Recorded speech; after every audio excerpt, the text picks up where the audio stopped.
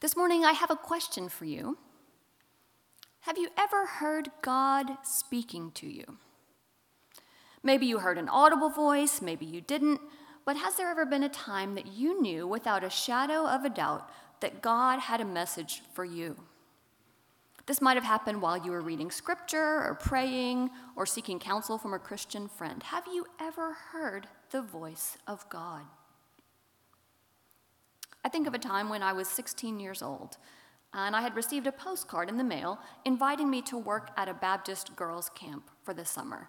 And I sort of tossed it aside and didn't give it a second thought. I wasn't interested. In the weeks that followed, I was struggling to figure out my plans for the summer. Nothing was really seeming to work out. And all of a sudden, I felt a strong urge to go back and find that postcard about camp. And I felt God clearly speaking to me, telling me that he wanted me to work at that camp over the summer. I was shocked, actually. But what else could I do but call the camp and sign up? And that summer was probably the most transformative of my life, I would say. It showed me that I could be a leader, and it ultimately put me on the path, the career path that led me to be here with you today. This was one of the times in my life that I can say I heard God speak to me quite clearly. Have you ever heard God speak to you? The main character in today's passage heard the voice of God unmistakably. Now, if you look at Acts 9 in your Bible, you might think I'm talking about Saul, also known as Paul, right? To whom God appeared in a flash of light on the road to Damascus. This story is well known, it's powerful, but today I want to focus on another character in Acts 9 who heard God's voice and responded. He's discussed less frequently, but he's still important. And yes, that person is Ananias. Now, in the verses we heard, we know that Saul was converted on the road to Damascus.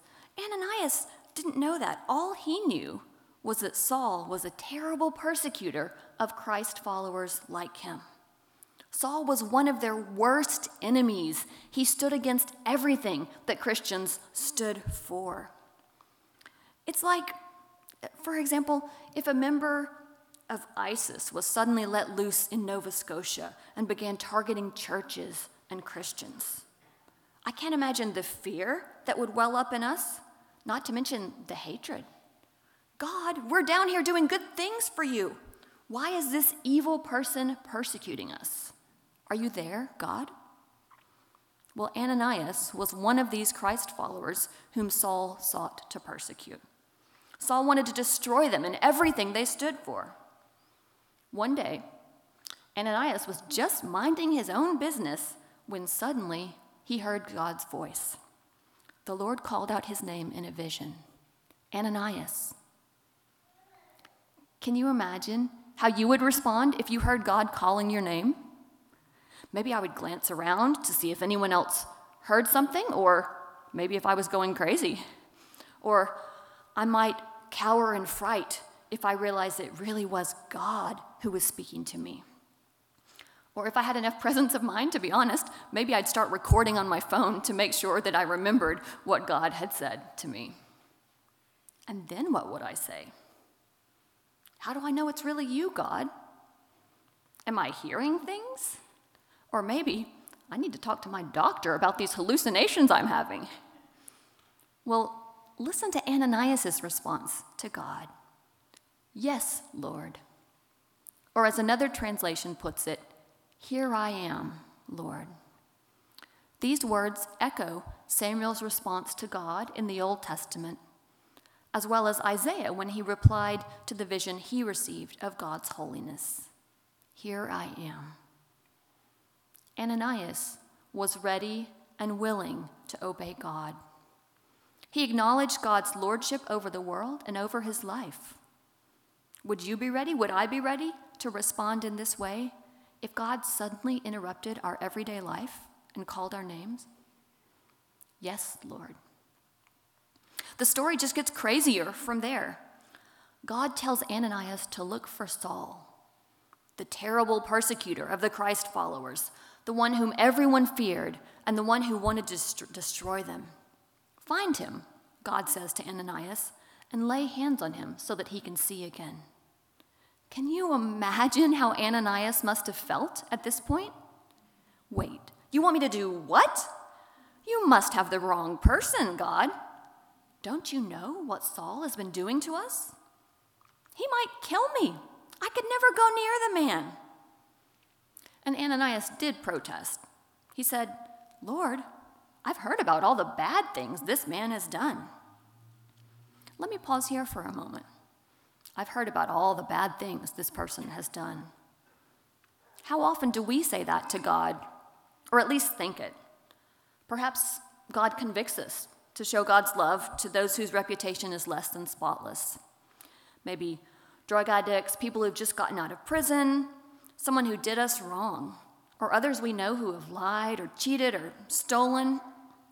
But instead of saying, yes, Lord, we say, I've heard about all the bad things this person has done, Lord. How could they ever be good enough for you? How about I stay with my nice circle of church friends instead? I know I've done that.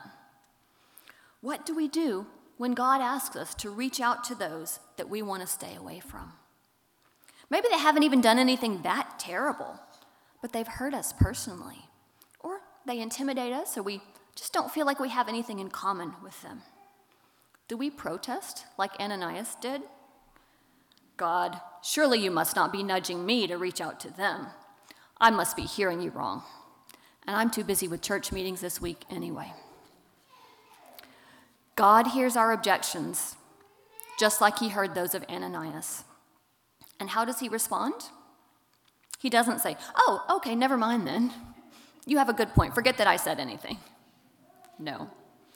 Instead, God commands us, as he did Ananias, go.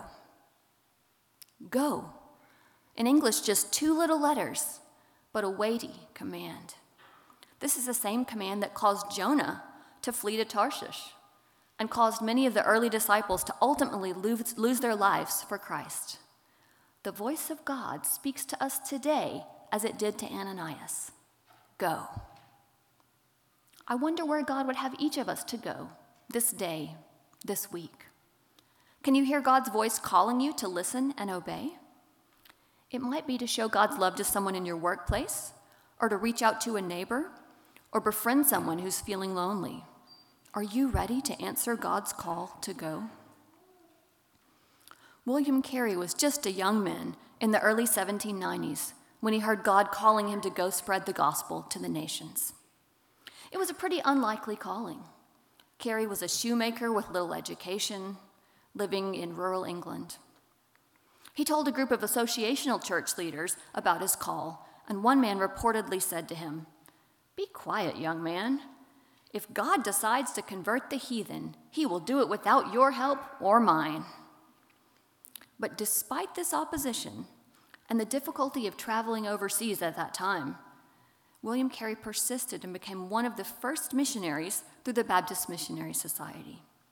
He served faithfully in India, bringing others to Christ and inspiring generations of later Christians to spread the gospel, all because he was willing to answer God's call. "Go," God said to William Carey, as he had said to Ananias. In our passage this morning, God told Ananias that Saul, the great persecutor of Christians, was an instrument that he had chosen to spread his name. Can you imagine how astonished Ananias must have been to hear this? God, are you sure you're thinking of the same person? Surely you must be mistaken. But our God is not a God who will be limited by human perspective. God's ways are far beyond our ways, and his thoughts are far beyond our thoughts. God sees things in light of eternity, while we're stuck here in May 2022. God can do things that we wouldn't ever have dreamed of, like take the chief persecutor of Christ's followers and turn him into one of the greatest witnesses for Christianity that the world has ever seen. Our God can work miracles in people's lives and in our world. Ananias knew this. He didn't have the benefit of knowing the end of the story that we know today. He knew Paul only as a great persecutor of Christians. But by faith, he listened to God's voice, trusted God, and obeyed. Verse 17 tells us, so Ananias went. Can you imagine all the emotions that might have been wrapped up in this little phrase? So Ananias went. Surely he was nervous about what he was about to do, to say the least. He must have been astonished, and his heart was probably pounding fast as he walked along the street. Maybe he felt doubtful. What was he about to do? Had he really heard God correctly? Would people think he was crazy?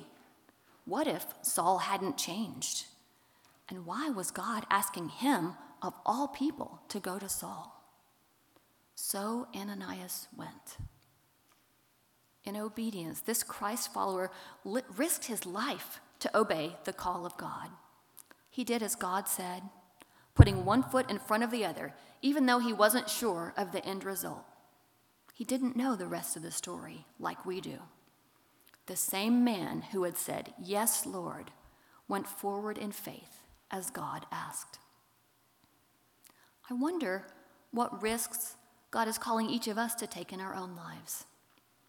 Are we willing to respond with faith rather than fear?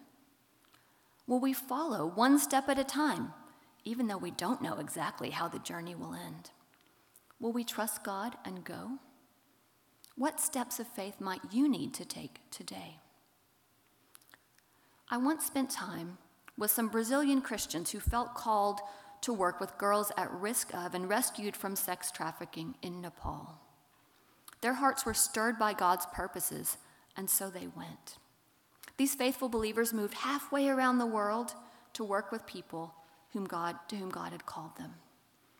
Well, to be honest, they didn't really have any idea how they'd get enough money to sustain their work, but they knew that God had called them to go. They took a huge risk and obeyed God's plan for their lives, however foolish this might have seemed to outsiders. They heard God's voice, obeyed, and went, just as Ananias did. So Ananias went. He laid his hands on Saul. Can you imagine how frightening that must have been? Perhaps Ananias wondered if it would have been one of his last moments on earth. Maybe his hands trembled as he reached out to touch Saul, who up until that day had been his arch enemy. But he persevered, obeying God, and gave the message that God had given. Immediately, the Bible says, Saul's sight was restored, and then he was baptized. Soon he began to proclaim Jesus from the synagogues. What a dramatic turn of events. What a God-ordained miracle. Saul, the fierce persecutor of Christians, began to proclaim the good news of Jesus to everyone who would listen. Can you imagine the astonishment of everyone who saw and heard them? Was this really the same man they had been warned about, whom they had cowered in fear even to think of? And can you imagine the joy and relief that Ananias might have felt? God's plan, which had seemed so crazy when it was told to Ananias, had come to pass. Saul would not hurt him after all. It was just as God had said. And God had used him, Ananias, an everyday Christ follower, to help make this happen. Did you know that the Bible doesn't say anything else about Ananias aside from this story? We don't know what his job was, or whether he was good with people, or with words or ideas, or with his hands. As far as we know, he was just an everyday believer. He didn't convert hundreds of people, or make grand speeches about Christ, or serve as the leader of a church. But do you know what Ananias did do? He listened to God's voice and obeyed. Yes, Lord. So Ananias went. Yes, there was some hesitation in there, but ultimately, Ananias answered God's call. As a result, thousands or perhaps millions of people ultimately came to Christ as a result of the testimony and the writings of Paul. The world was changed not only by Saul's obedience, but by Ananias' obedience. So Acts 9 does not just recount the calling of Saul, as important as that was, it also tells us about the calling of Ananias, an everyday Christ follower who said yes to God. I wonder today in what ways God is ready to change our world if we would say yes to him. What miracles could God work through our obedience? Maybe we won't ever move halfway around the world to share Christ in another culture, or maybe we won't stand in a podium on a vast stadium and proclaim the gospel. But no matter our abilities, could we make a difference in others' lives in miraculous ways if God calls us to? Could God use us to orchestrate something greater than we ever imagined if we're willing to step out in faith and obey him? I wonder what step of obedience God is calling you to today. It's okay to be afraid. I imagine that this was one of the most frightening experiences of Ananias' life, to be honest. But ultimately, he didn't let his fears stop him from obeying God. He stepped out in faith and said yes to God. Maybe you've been protesting, like Ananias did at first. You just don't think you're ready for what God has in mind. That's okay. But are you ready and willing now to listen to God's response and go? So Ananias went. Can we say the same thing about you? So Sarah went. So Dave went. So Melody went. It doesn't have to involve a trip around the world. God called Ananias to make a difference in his own community. How would Lower Sackville be different if each of us responded to God's call to serve? My prayer this morning is that you and I will listen to God's voice and obey, no matter how intimidating or unusual the request might be. It might seem amazing, but today's story reminds us that God has the power to use us to change the world.